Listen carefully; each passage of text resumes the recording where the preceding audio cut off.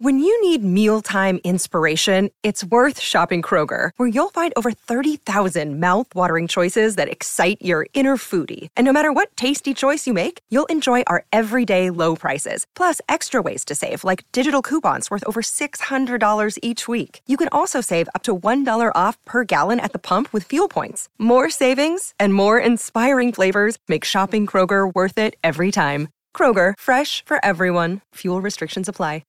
At Evernorth Health Services, we believe costs shouldn't get in the way of life-changing care, and we're doing everything in our power to make it possible. Behavioral health solutions that also keep your projections at their best? It's possible. Pharmacy benefits that benefit your bottom line? It's possible. Complex specialty care that cares about your ROI? It's possible. Because we're already doing it. All while saving businesses billions. That's Wonder made possible. Learn more at evernorth.com/wonder. Your brain needs support, and new Ollie Brainy Chews are a delightful way to take care of your cognitive health. Made with scientifically backed ingredients like Thai ginger, L-theanine, and caffeine, Brainy Chews support healthy brain function and help you find your focus, stay chill, or get energized. Be kind to your mind and get these nootropic chews at ollie.com. That's OLLY.com. These statements have not been evaluated by the Food and Drug Administration. This product is not intended to diagnose, treat, cure, or prevent any disease. Welcome to the New Books Network. Hello, and welcome back to New Books in Environmental Studies, a podcast channel on the New Books Network. I'm Brian Hamilton, your host today, and I'm extremely lucky to be joined by Jenny Price. She's a research fellow at the Sam Fox School of Design and Visual Art at Washington University, St. Louis, and a public artist and writer who has been transforming how we conceive of the environment since the publication of her much-acclaimed first book, Flight Maps: Adventures with Nature in Modern America. She's here today to talk about her funny and fiery follow-up. It's called Stop Saving the Planet, an Environmentalist Manifesto, and it came out from Norton back in April on Earth Day. Dr. Price, welcome to the show. Thank you. It's really nice to be here, Brian. All right, well, I often skip over the stock first question about how somebody came up with the idea for the book because many of my guests are scholars promoting their first book, and it's often a grad school story, and I worry that grad school stories are not broadly interesting to folks who don't care about grad school. But I actually would like to start with the Jenny Price of grad school, if you don't mind, because as a graduate student, you were an important part of a really influential push to consider the historical and cultural underpinnings of modern environmental thought. And a major artifact of this was the edited volume Uncommon Ground, Rethinking the Human Place in Nature. And that's where I first encountered Bill Cronin's essay, The Trouble with Wilderness. That's where we also find Richard White's Are You an Environmentalist or Do You Work for a Living? And there's Donna Haraway in there, and Carolyn Merchant, and Robert Harrison, and Giovanni Chikiro on environmental justice. And then there's your chapter on the Nature Company, that 20th century suburban mall fixture. And I got to say, all of this just blew my mind. It really just shattered the environmentalism of my youth, made me want to go to grad school, which I won't hold you liable for. And then in college, I had a similar mind-blowing experience, being exposed to scholars who had treated race as an ideology with a specific history, reflecting specific power relations that had to be reckoned with in order to fight effectively for racial justice today. And now all of you were doing this with nature and with the environment and with wilderness. And you really defined what it meant to be self-critical environmentalists, a tradition in which your new book really fits and advances, I think. And I wonder, so if we could start with you reflecting on what it was like to be part of that push, whether we call it a scholarly project or a political movement, what led you as an individual to think critically about environmentalist culture back then? And how did you find common cause with others doing that kind of work? Yeah, that's a great question. So I was a biologist, actually, in college. I majored in biology. I studied white-winged trumpeters for my senior thesis. But I always wanted to be a writer. But in my last semester in college, I was looking for a super easy course I was going to take pass-fail. All I wanted to do was finish up my senior thesis and really work on that.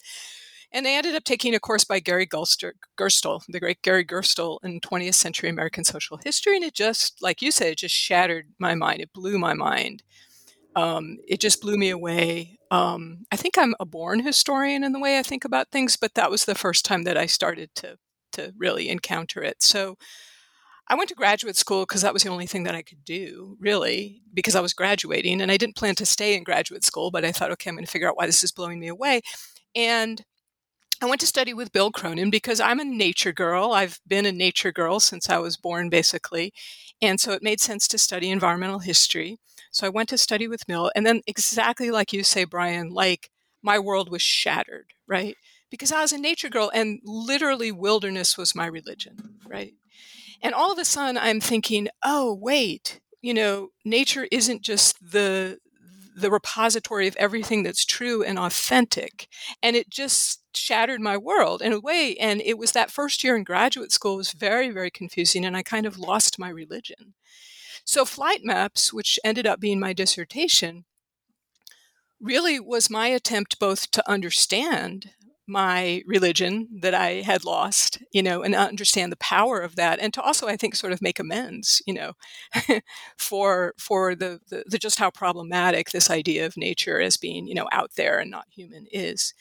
So, and I just happened to, Bill Cronin obviously he's probably the only person I would have gone to study with who could have kept me in graduate school, which I had no intention of doing when I left. And I still didn't intend to be an academic, which I was very honest with my committee about.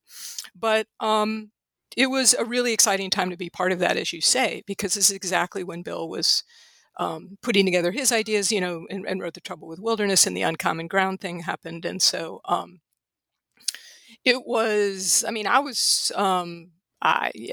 don't know if I led that movement. I was more sort of coming along, I think, in the wake of, other people like Bill and Donna Haraway and Carolyn Merchant and Susan Davis.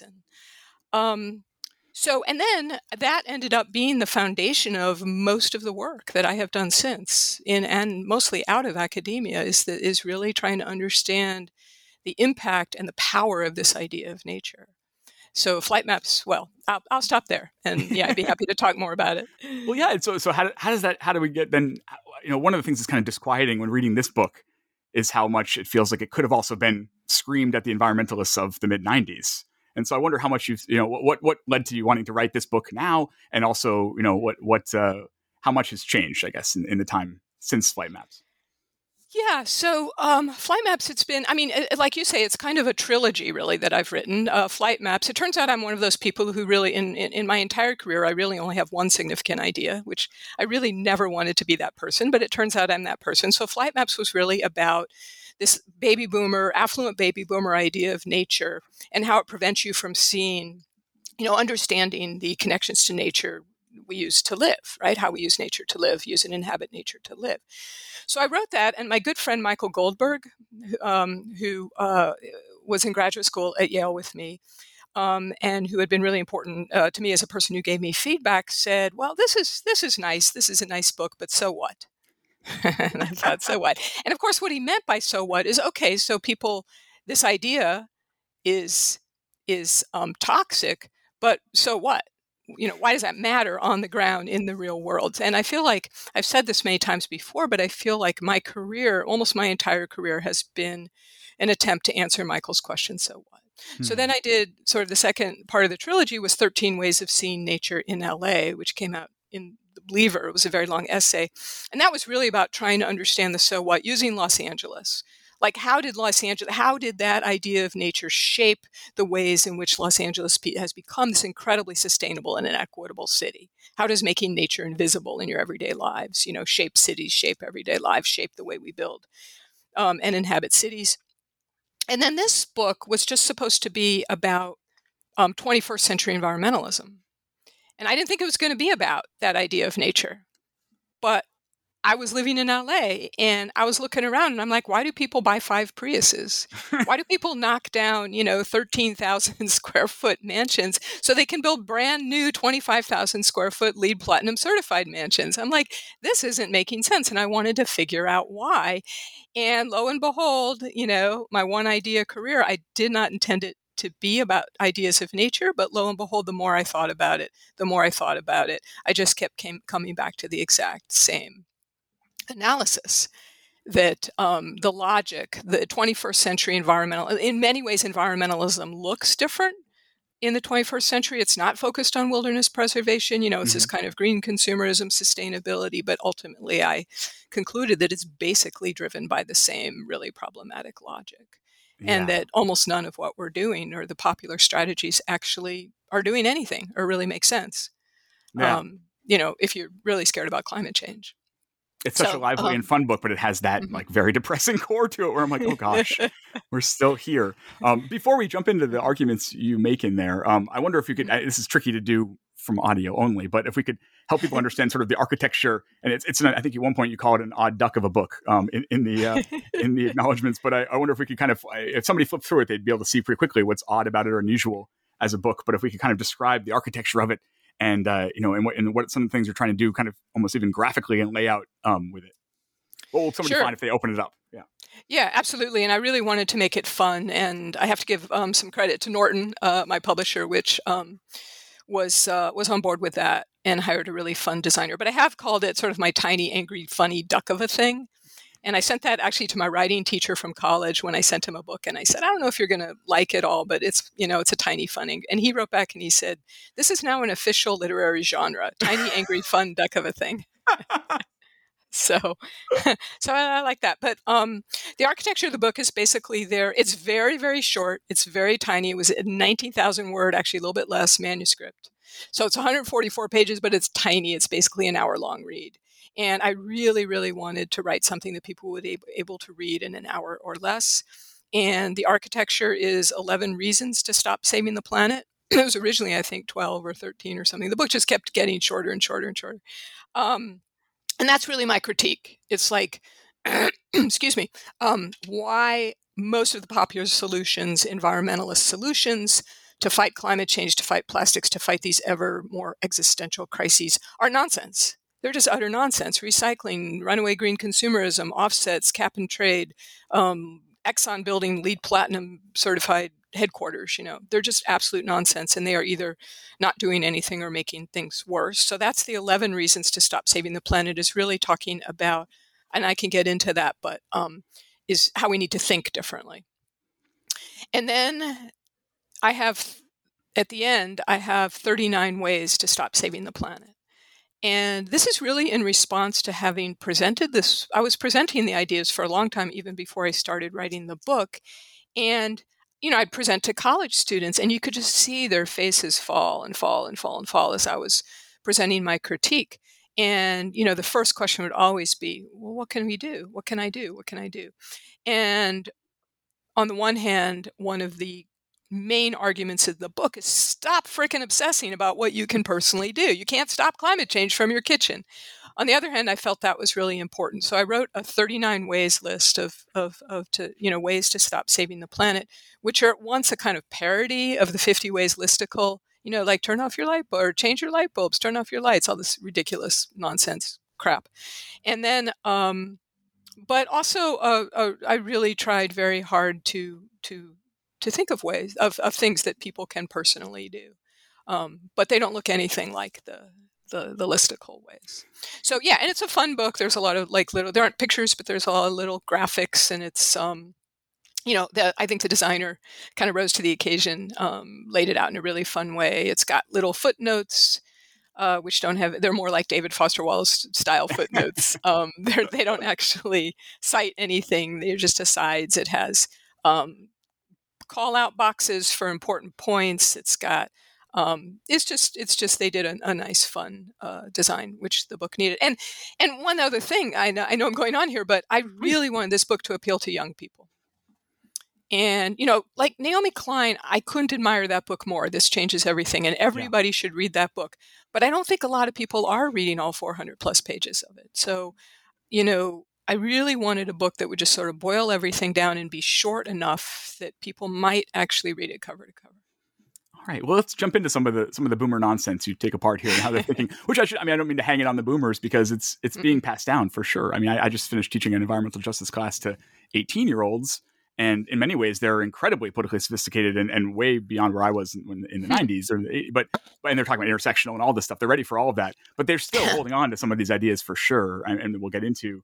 And you have to come up with your own language to describe some of this nonsense. And there's a lot of neologisms in the book. One of them is whole planitude thinking. And you kind of bring us to the Earthrise, Blue Marble, Apollo mission images of the Earth, which are often credited maybe to excess as catalyzing environmentalism in the 70s. And you really say that's a double-edged thing, right? There's a way that may have inspired people to think, oh my goodness, this is all we have, and all the arguments that are made for the effects of that. But also there have been some drawbacks to conceiving of, and you take us through all the Wikipedia pages in which that is the signature leading image of the image of Earth from space. So what's wrong? What's wrong with that kind of thinking? Okay, so let me back up a little bit if I can, because I think I do have what I call the Save the Planet credos, or what I call the thing one and thing two of Save the Planet logic, which are green virtue and whole planitude. And those are actually enormously important. Basically, the first half of the 11 reasons is about green virtue, and the second half is mostly about whole planitude and how these logics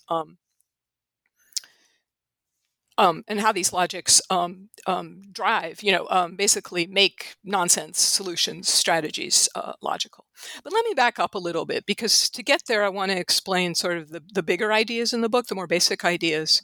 And then I would love to talk about those, which is that basically the starting premise of the book is that we have more and more environmentalism, right? Environmentalism is exploding, right? You can see this now in Biden's policies in the last election. But environmental crises just get worse and have been for decades, right? So plastics, climate change, these, air toxicity, water toxicity in most places, extinction, these are galloping along. So what's going on? And of course, I don't lay it all at the feet of environmentalists, but I think it's important to look at this. And so I say, well, okay, stop saving the planet. That's what we need to do. We need to think. We're thinking all wrong about environment.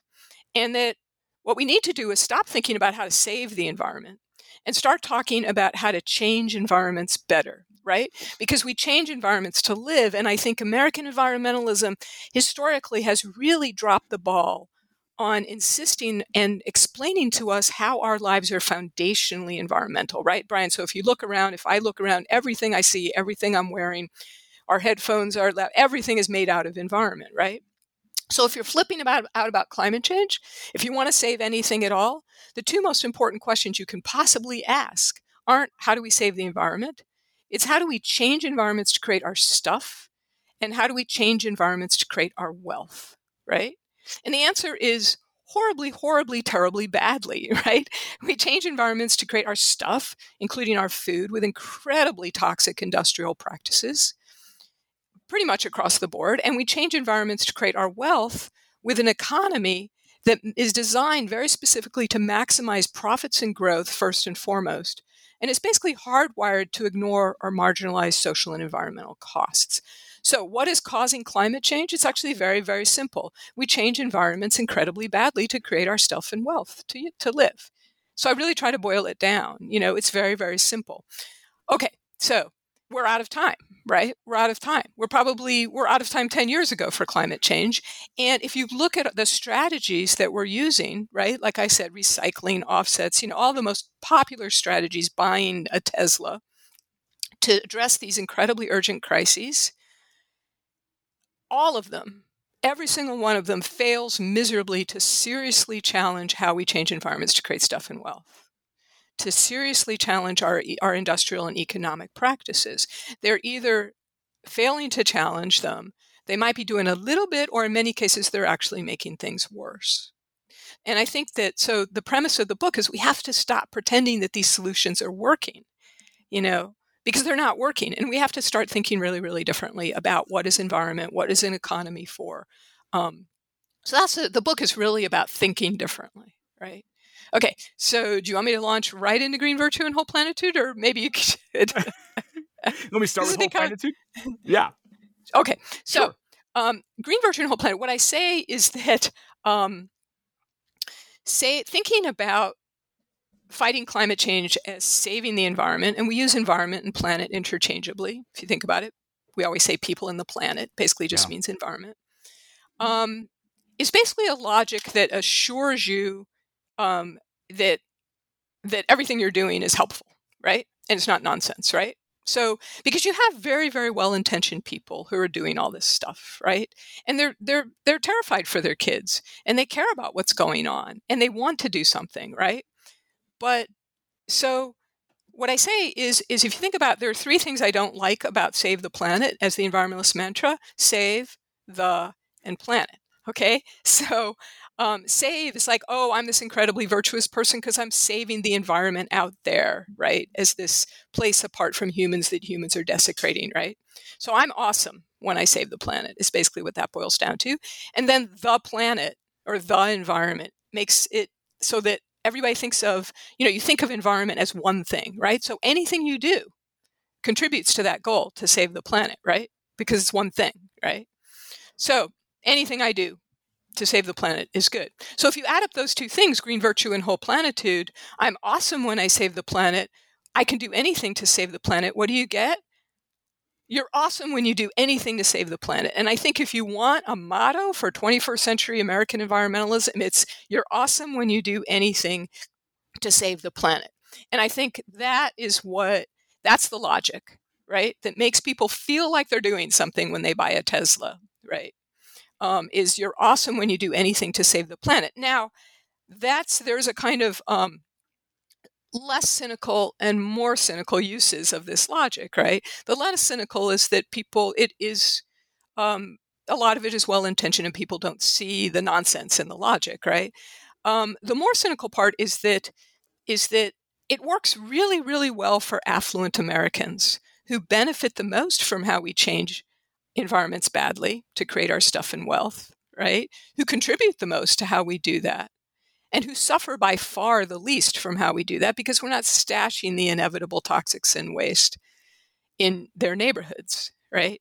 So it actually is a logic that assures affluent Americans, and I'm hardly the only person saying this, obviously. Naomi Klein says there's a ton of environmental historians who are talking about this and people in environmental humanities, but that it works really, really well for affluent Americans. And I think one thing that is different in my book is that I don't just call it cynical and hypocritical, right? It is hypocritical, but not always intentionally hypocritical. And I'm trying to understand why well-meaning people are engaging in nonsense and why they believe in it so strongly, right? That's really, I think, what the book has to contribute that maybe not everyone else is emphasizing. So that's green virtue and whole planitude. And then, of course, less well-intentioned people, if you're the CEO of Exxon or if you're, all kinds of people can come along and take advantage of the faith in these nonsense solutions. And that's what supports, anything you do is awesome, supports greenwashing,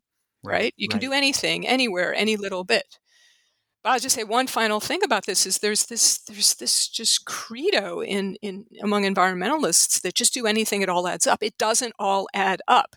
It hasn't all it's like saying 1 + 1 = 100, or in our case, 1 + 1 - 15 = 100. It doesn't all add up. Small steps don't necessarily add up to the big goal. So that's right there is the heart of the book. I think that's all we have to talk about. I'm going to drag you on a little longer for the ratings, but if we sure. If we come back to the Tesla and the buying a Tesla, and I think there's a certain kind of knee jerk like, well, it's just it's again the affluence and it's people think it's fun and all that, but I think you very succinctly make another criticism of why we're running in place when we do things like that with that kind of green consumerism, and it's that and you say that kind of the economy can be frustratingly hardwired to pollute, and it's because you follow the money, right? So when you buy the $80,000 Tesla or the $31,000 Prius, as you say, you're saying, let's not only think about what happens to the car, and maybe it has a marginal impact at one point, but it also ends up, the battery ends up in a landfill and all that. Let's think about the car. Let's also think about what happens to the money. And if we follow the money to where it goes, that the consumer lets go of, and it ends up, with Toyota or Tesla. And why is that important to think about? Yeah, I mean, a Tesla is basically, a Ford Explorer when you compare it to real solutions. It's incredibly toxic to make. It's incredibly toxic to drive and repair. But you're right. But what I say, which I think is enormously important, is the one thing people never talk about when they're talking about how clean a Tesla is to follow the money. So to follow the profits that people make from making and selling Teslas, to follow, the person who works in the factory, their 401k, obviously the investments of the executives and the boards of directors, and that money is doing tremendous harm out there. It's basically fueling climate change while you're trying to drive and repair and, resell and whatever a car that supposedly is supposed to solve climate change. And I think this is, there are a few basic problems. There are patterns with our kind of nonsense solutions. And one is that they tend to fuel the problems that we're trying to solve. Basically, you will never, ever, ever, ever, ever make any significant headway on climate change unless you challenge what our economy is for. And unless you insist that our economy needs to maximize health and well-being of people and environments first and foremost, and not profits and growth. It's just not possible. So this whole green growth is not only ridiculous, but it's dangerous. It's pernicious. So we have all these solutions that fuel that economy to try to solve the problems that economy creates. I think no solution more pernicious than cap and trade, which is just absurd. It's just obscene. I think it's probably the angriest part of the book is my cap and trade chapter. I do want to get there. Yeah. Yeah. And I spent a lot of time trying to understand cap and trade, which I don't fully, because it has to be enormously complicated because it's trying to get the economy to do something that's inherently hardwired not to do. So basically you're dumping billions and billions of dollars in carbon permits into an economy. And what happens to those billions of dollars? They're used to fuel climate change, to do things that fuel climate change. So runaway green consumerism is another obvious solution that just fuels the problem to solve the problem. And then, of course, the other main problem with our solutions is that they try to solve problems after the fact.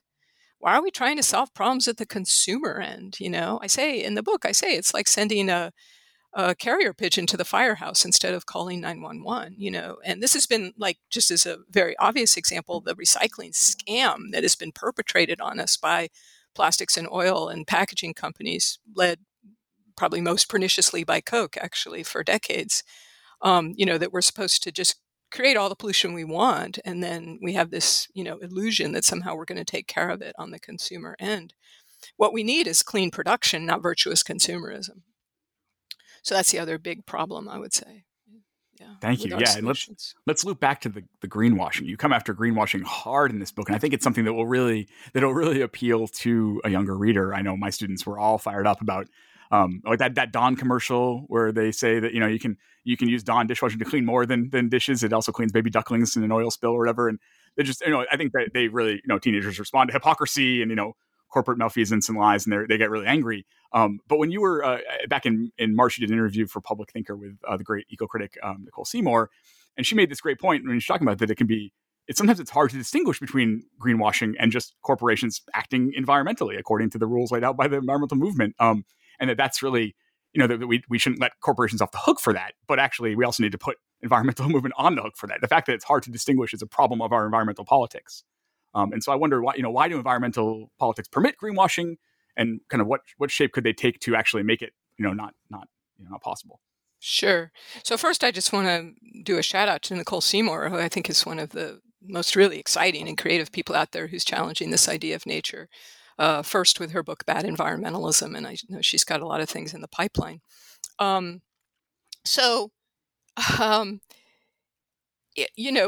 thing, obviously I say in the, the first 5 lines of the book, something like it's long past time to deal with the, serious and enduring failures of American environmentalism. And you might say, well, hey, it's not environmentalism's fault, right? What about the far right Republicans? What about the Kochs? What about Coca-Cola? What about Fox News? And I say, oh, yeah, sure, of course. Goes without saying, but we make it so easy. We make it so easy for them, right? And one of the ways we do that is having this save the planet approach to environmentalism that makes greenwashing not only so easy, but believable. So I say, 3, actually, so of the 11 reasons to stop saving the planet, 3 are everyone hates environmentalists, because I think that's enormously important to figure out why everyone hates environmentalists for all kinds of reasons. And 2 of them are greenwashing works. And so one of those is, how does green virtue make greenwashing work? I think that's pretty obvious. I don't even have to explain that. And the other is, how does whole planitude make greenwashing work? But again, if you add them together, you have this approach that anything you do, anywhere, any little bit is awesome. So, Chase comes out with their plan to build a LEED platinum, headquarters, or to be switch to clean energy in their own facilities by 2020, and all these environmental NGOs say, "Oh, isn't this great? They're doing something. They're doing something. We'll get them there. They're doing something." Well, we're not going to get them there. They're probably making things worse because of all the legitimacy that they gain by doing those things. You only have to look at Walmart's sustainability initiative, which I talk about in the book. When did they launch that? That was right when Walmart's reputation was cratering, right? In, when was it? Now I don't even remember. I think it was late 2000s or something. Yeah. And they said, "Oh, what should we do? What should we do? Should we pay our workers more? No. Should we, stop bribing, internationals? No. Should we stop our monopolistic? No. Should we pay more taxes? No. What did they do? They launched a sustainability initiative, which is, first of all, has a patina of virtue and allows them to basically do nothing, while continuing to fuel this economy that's actually part of the problem. And I say in the book, it's basically as if, Walmart's electric trucks are basically about as effective as putting a banner that says "We're so virtuous," across the entrance to their headquarters. It's probably less effective actually than doing that. So yeah, greenwashing is a serious problem. So, why do we make it so easy? Why does greenwashing work? Even when we know that they're bullshitting us, we know it. And yet I, being a nature girl, right, and having this logic, save the planet logic, just like hammered into my head, I go to Whole Foods. Actually, I don't do that much anymore, thank God. But I go to, and I see something, some cereal that says all natural, and I start to swoon. I'm like, and I'm the person who wrote the book about it. And I'm like, ooh, all natural, great, I'll get that. I mean, it works. It works because this logic is so powerfully, okay, I'm an historian. I haven't even really talked about history yet, but is so powerfully rooted in, historically, in this American idea of way of thinking about nature, which is so evasive and so dangerous. To think about history, you write that today we have, quote, an all-out class and culture war that's coming to a head, but that's been raging around American environmentalism from the very beginning. Can you help us understand that? And there's a way that this book is really just is an environmental justice book, even though you don't use the word all that often. But in what way are we living in kind of the aftermath of those kind of class? So it's origins? It's absolutely important to understand this. And I say in the beginning, there's two questions that environmentalists, the most important questions we should ask that I think a lot of environmentalists aren't asking. And one is, why aren't we making any progress? Instead, we have this before and after celebration narratives, which are not completely wrong, but they're mostly wrong, partly for environmental justice reasons. And the other is, why do so many Americans hate environmentalists, right? And I spend a great deal of the book trying to talk about this. And I say this is one of the few things that communities of color and the Trump white working class and impoverished base agree on, is that they all hate environmentalists. And environmentalists obviously have this long reputation for being elitist, and they don't understand that. They're like, but we're saving the planet, we're saving the environment, we're not elitist. So I spent a lot of time trying to think about that. And I think, the easy answer is that we've had this is really broad brush and not completely fair, but the book is broad brush, it's a polemic, and that we have had a trickle-down environmentalism that has basically cleaned up the problems where and when affluent people encounter them. Now, I think right now we're sort of at a tipping point where it's not going to be possible to do that anymore. And I think that's one of the reasons we're actually seeing people get serious about climate change. So I think the simple answer, why do people hate environmentalists? Well, first of all, environmental strategies have not been helping them very much. They don't see, the benefits. And second of all, it's all done with this incredible sense of virtue, righteous virtue, about how great people are because they're saving the planet, right? All while we're stashing our toxics increasingly by the billions of tons in low-income neighborhoods, which is predominantly, on average, will be communities of color, but it's also millions and millions and millions of white Americans also live in these communities. So no wonder.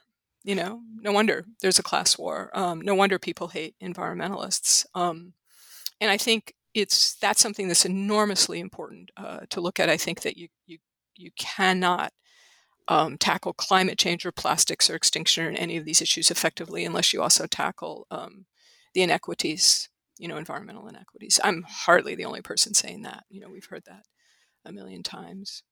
So. One thing, and I took a lot of solace in seeing environmentalism change from my childhood, especially after reading, your work and Bill's work and others, and because the kind of the two most prominent issues I saw mainstream environmentalism taking on was climate and was food politics. And I thought these were ones that were really hard to fit into that wilderness ideology idea of out there and in here.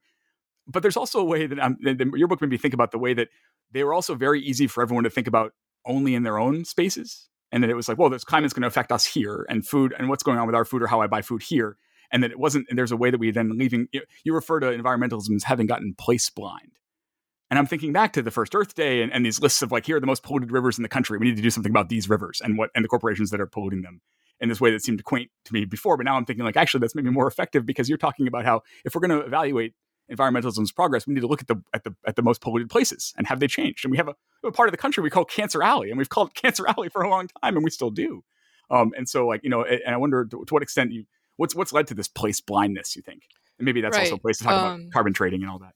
Yeah, well, I think it's also this logic of you can do anything, anywhere, any little bit, and it basically allows you to avoid where the messes are actually happening and the degree to which they're actually happening and the degree to which solutions actually are tackling these big messes. So this book is basically at its core an environmental justice book. It's also basically an anti-capitalist rant that never uses the word capitalism, which is also very intentional. I noticed that. Most people do. Usually the word comes up before now, Brian, so thank you. I gave you half an hour. Now we're in there. Yeah, thank you. So the last of the 11 reasons is called something like we can't tackle, these. I forget what it's called. What's it called? We can't tackle here. I'll actually look it up. How we are all in this together unless you tackle how we are not all in this together. Right. So I say, what's one of the major things that you can do differently? Go after the worst messes. Right? Forget about your frickin' house in Beverly Hills. I mean, that's fine. I want your kids to not be breathing toxics. That's great. But there's this illusion that is somehow solving climate changes, as somehow solving our toxics problem. It's not doing a frickin' thing to solve those problems, right? But what would do a frickin' thing to solve those problems is if we actually look at the worst messes and try to clean those up, because those would require real solutions. So if you're in LA, if you're in Beverly Hills, well, go down to Southeast LA and join up with the people down there who are trying to, Cancer Alley, obviously, this 80-mile corridor between Baton Rouge and New Orleans, it has over 150 petrochemical plants and counting, because the oil companies, as Plan B, are massively expanding plastics production. All while they're creating NGOs like Alliance to End Plastic Waste, right? And spending millions, on marketing to promote recycling. So, focus on the worst messes, because ultimately, well, first of all, for basic decency, I mean, every city has these communities, every county has these communities that are just so poisonous, where cancer levels are really high, where everyone has asthma. They're everywhere now. We have like 1,340 Superfund sites, but those are only the worst ones, right? So, and what I say, something like 30 or 40 of those, most of those have been on the list for 30 to 40 years. So, because we're not focusing on the worst messes, because that would actually require seriously rethinking what our economy is supposed to do. So, yeah, focus on Cancer Alley, focus on South Valley and Albuquerque and St. Louis, focus on North St. Louis. We have a radioactive, just unbelievable, huge mess up all across the north part of St. Louis because of massive mismanagement of nuclear waste.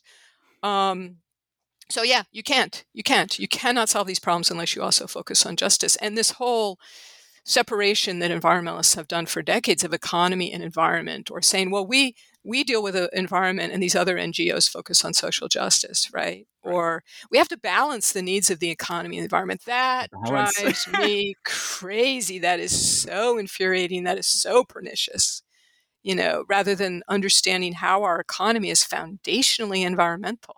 An economy is how we change environments to provide our needs and wants, and how we distribute the benefits and the costs. And it's so funny because that's something that I'll stop there. Even Earth Day founder Senator Gaylord Nelson was saying that in 19. Like, no, it was not a radical position in the 70s, and now it's right. We've lost sight of that now. It's madness. Don't get me started on the word radical. Yeah. Or do. I'm tiptoeing around here. And then before we get to the second act of the book with your individual actions, obviously your insistence here is there needs to be structural changes, however radical we make that. And I wondered about, if you have an early assessment of first 6 months of the Biden administration and anything you see that's, I don't want to use the word hope, but anything where you're seeing it, how does it emblematic of the kind of work that is happening today from environmentalists? Yeah, and I'm just going to say everything that the Sunrise Movement is saying, that Naomi Klein, Bill McKibben, that Indigenous Environmental Networks are saying, that Climate Justice Alliance is saying, which is that, it's very encouraging. He's obviously paying serious attention to climate. He's actually treating climate as an economic issue.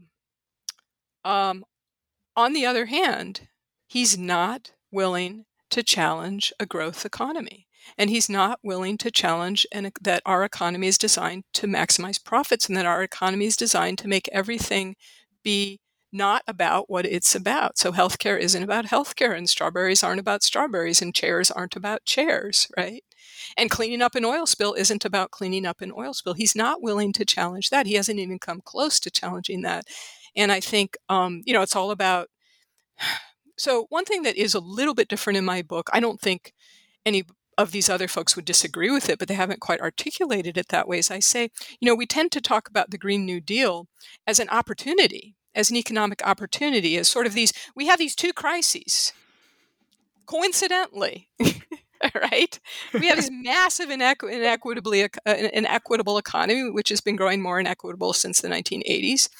And we have this terrifyingly existential crisis of climate change. It's, in fact, not the only terrifyingly existential environmental crisis. And isn't it cool that we can use this crisis to clean up this crisis? That climate change will provide a lot of jobs. Well, I think that's silly. I think what we need to talk about is how any democratic, the foundation about how our economy is foundationally environmental, and that a democratic economy requires that we change environments to create our stuff and wealth sustainably and equitably.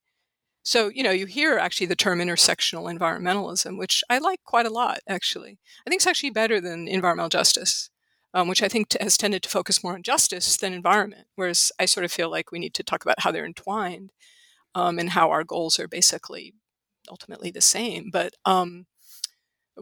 yeah, I think we need to stop talking about environment and economy as two separate things, and really emphasize how our economy is foundationally environmental. That's a sort of a major building block in thinking differently. You conclude the book with 39 ways to stop saving the planet, things that you can do. And it reminded me of the title of Eaton Hirsch's political scientist book, that politics is for power, and how to move beyond political hobbyism, take action, and make real change. And I wondered about, what are some of the guiding principles that you used when assembling this list of actions? So I didn't want them to focus on individual, silly, trivial things, right? So change your light bulbs, drive a Tesla, whatever. So I take all those things and I put them in one way. I forget which way it is, right? I forget which way it is. And it's almost like making fun of those, right? And even when the designer had those spaced out over 2 pages, I said, no, I want those to be on 1 page. It's just like this ridiculous list, right? 39 no-brainer things, and they're all just there with commas. Yep. Right. They're things that you should do, but, don't pat yourself on the back when you do them. They're not going to accomplish much. So I thought, okay, well, what can we do? So I focus on, there's a few different foci I have, and I actually list them in the beginning, if I can find this really quick. Mm-hmm. I have kinds of ways: social change as opposed to individual change, how the world makes money go round, word up, which is my okay boomer, attempt to be cool. Stuff matters, of course not, special powers, bamboozle free zone. So let me break some of those down. So one of the things I say is social change. So act together with other people. So even when you're doing things like addressing, how you consume, do it with other people. Have garden shares and repair, tool libraries and, things like that. But first of all, actually most important, a couple things I do is like focus on the worst messes, right? So I have a few things that are like, how do you focus on the worst messes? How do you find the people in Cancer Alley who are actually trying to fight those and work with them? Another critical thing, to the degree that I sort of cave into things you can, do in your everyday life, are pay attention to how you create wealth. Pay attention to how you move money around in this world. Now, that's not always possible, and I want to acknowledge that. A lot of young people don't have a lot of choices about how they move. And I say, we have an economy in which young people are basically have no choice but to work in jobs that are ruinous to people and environments. So I want to acknowledge that, but at the same time, I think what I say is pay a lot more attention to how you create wealth, how you change environments to create wealth, than to how you spend it or to how you give it away. Because right now what we do is we have an economy in which people, our jobs are all focused on basically creating wealth in ways that are enormously devastating to people and environments. And then we take that wealth and we spend it to try to fix those problems, and we give it away to organizations to try to fix those problems. And then those organizations invest it in the exact same companies that are causing the problems in the first place, where people are forced to take those jobs. So none of it makes a bit of sense. And here I would nod to Anand Giridharadas in his great new book, Winners Take All, really breaking down the nonsense of philanthropy. And I know my entire career is because of philanthropy, so I'm probably, of course we need it now, but in the long run, in the long term, a lot of big philanthropy doesn't really make sense. So wealth. And then I have some stuff about stuff matters, about, how you consume, instead of buying green things, like buy less, share, barter, things like that. But then a lot, this book is really about thinking differently. And a lot of these ways are about how to think differently. So it's like redefine environment, redefine economy, redefine GDP, redefine efficiency. Some of these are all coupled up in one way. I have one, knowledge is power. Go find out. I mean, that's actually when college students ask me, I'm like, pay attention to your education. What courses are you taking? That's actually enormous. That's much more important than turning off your lights, right? Yeah. And then I have a STEAMS one, which is about the importance of basically humanities. Yeah, right. Yeah. STEAMS. It's a Yiddish word. What is it? Science, humanities, engineering. Arts, math, and social science. Mm-hmm. So the superpowers of all different ways of knowing. But then I have things like think bigger, right? Like think about costs differently. Right. So when you buy something on Amazon, you say, oh, but that vacuum is cheaper on Amazon. Well, it's not really. All of us actually pay more for that vacuum in all kinds of ways, with taxes and environmental damage and, their labor practices and all of the consequences for us because of their horrible labor and environmental practices. But who pays the most for that vacuum is the people who have the least money. Right. Because they're the ones who basically are saddled with the real social and environmental consequences of that cheap vacuum that you can get the next day. So I'm like, think bigger.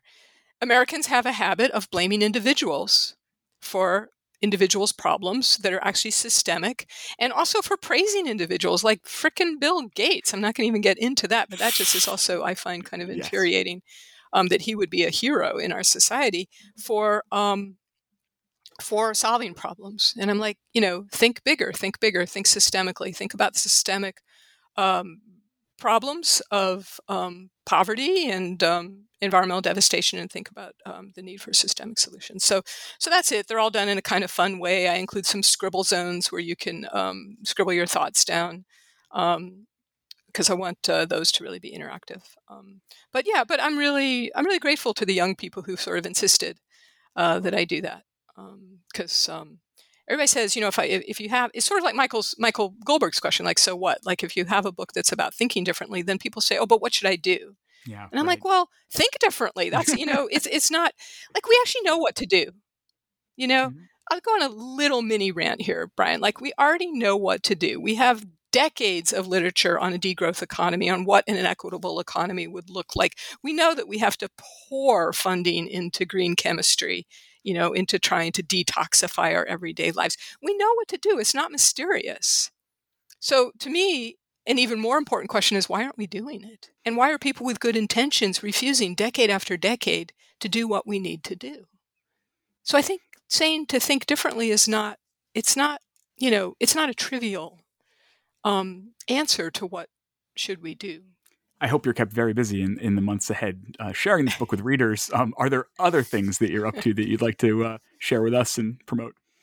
Oh, gosh. Well, the book has taken up, obviously, it took me many years to write a, 18,000 word manuscript. But yeah, well, we just posted. I would actually love for people to know. I worked with the filmmaker Taher Merkofer and actually my nephew, Michal Price, who at some point will be a great environmentalist leader, I think, who's getting into environmental policy, to do a series of Stop Saving the Planet videos. And we just posted the first one on plastics recycling. So if you Google on YouTube, if you go to YouTube and punch in Stop Saving the Planet Plastics Recycling, it'll come up. And it's just a 2-minute, fun, irreverent video about it's like Mr. Save the Planet versus Ms. Just Stop It Already, video. And we're hoping to produce a couple more of those. So there's that.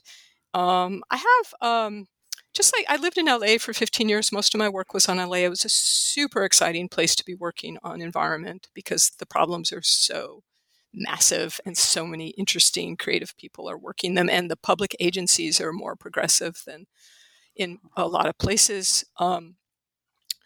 St. Louis, which is my hometown, in which I came back to intending to stay a year and am now staying for the foreseeable future, is a really exciting place to work on environmental justice for really depressing reasons. Yeah. Just read Walter Johnson's new book, The Broken Heart of America, if you want to know why. So I am developing a suite of projects that I'm calling St. Louis Division. I'm working with a couple of collaborators on a project called Superfun, which is I love these alt institution projects, which I got started with through the accidentally becoming part of the Los Angeles Urban Rangers. Yeah, the Rangers. Where you kind of create a shadow institution. I think they're quite powerful. So we're creating the Superfun agency. We have some other ideas. There's still an LA River project I like to do. I have a Yiddish rant called Stim, which I've performed a few times, but which I need to develop, which is a Yiddish rant about the indispensable importance of the humanities for tackling our 21st century problems. I would love to polish that up and put it on YouTube or something like that. I have a project called the Homestead Project, which is part of my St. Louis Division project, which again is sort of trying to make men's grapple with my own complete ignorance about what was going on in St. Louis, displacement of African American communities, this is nuclear your waste hometown, mismanagement. My hometown. Growing up in a very affluent suburb in St. Louis with actually very politically active parents, but still, I just didn't understand sort of the extreme environmental and social inequities in this city. So it's an alt institution project where I'm a fake docent for a fake local history society, talking about the wonderful childhood of, I think I call her Jessica Prince or something, the great environmental writer, grew up down the street from Kevin Kline. And then I have a simultaneous translation that's telling the story about all the things that are going on at the same time Jessica Prince is growing up, birding and enjoying her hiking and stuff. That's about displacement of African American communities, which is still going on, and toxic waste and nuclear waste. So I hope to get some of those projects out into the public. Wonderful. Soon. We'll be excited to see any of it we can. The book again is Stop Saving the Planet, an environmentalist manifesto. My guest is Dr. Jenny Price. It's out now from Norton. Go check it out. Jenny, thanks so much for your time and for this book. Yeah, thanks so much, Brian. This was a wonderful conversation. Thank you for it.